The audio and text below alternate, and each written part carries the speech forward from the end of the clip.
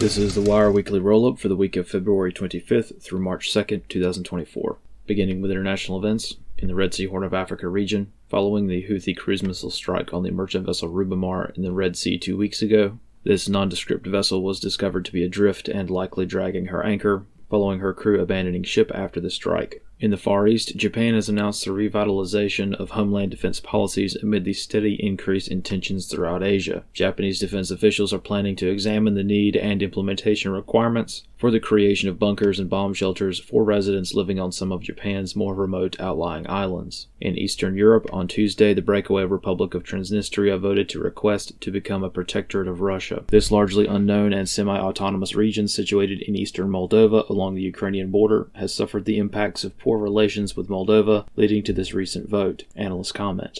It is unclear as to what Russia's response will be. However, as the information war is in full effect, the implication that Transnistria could become another Donetsk is palpable, as roughly 250,000 self-described Russians inhabit this region. However, though the Transnistrian issue is unlikely to become an additional front in the Ukrainian war, both Russia and the West could seek to capitalize on these fears in order to stoke even more defense funding and pressure NATO members even further. Russia could also be motivated to use this as a way to turn the screws to the West, as Sweden's accession to NATO is all but certain. In Canada, several bills have been introduced in Parliament with the goal of suppressing and criminalizing speech and establishing in law the concept of pre-crime. Bill C-63, as introduced for the first reading this week, seeks to modify the criminal code to create a new hate crime offense that specifically introduces life sentences for some speech crimes. This bill also allows for the preemptive house arrest of anyone who authorities suspect may commit a hate speech crime in the future. This follows the introduction of Bill C-372, which was tabled earlier this month, which intends to criminalize the promotion of fossil fuels. This bill, as it stands, was allegedly intended to restrict corporate advertising. However, most of the restrictions apply to everyday citizens, who could face jail time for simply stating that fossil fuels are cheaper or more reliable than allegedly renewable energy sources. On the HomeFront in Texas, severe wildfires impacted substantial parts of the Panhandle this week, following a rapid increase in favorable fire weather conditions. The Smokehouse Creek Fire suddenly became the largest fire in Texas history, and the second largest in U.S. history, reaching a size of over 1 million acres this week. Friday morning, precipitation greatly aided firefighting efforts, but several large wildfires continued to impact much of northern Texas.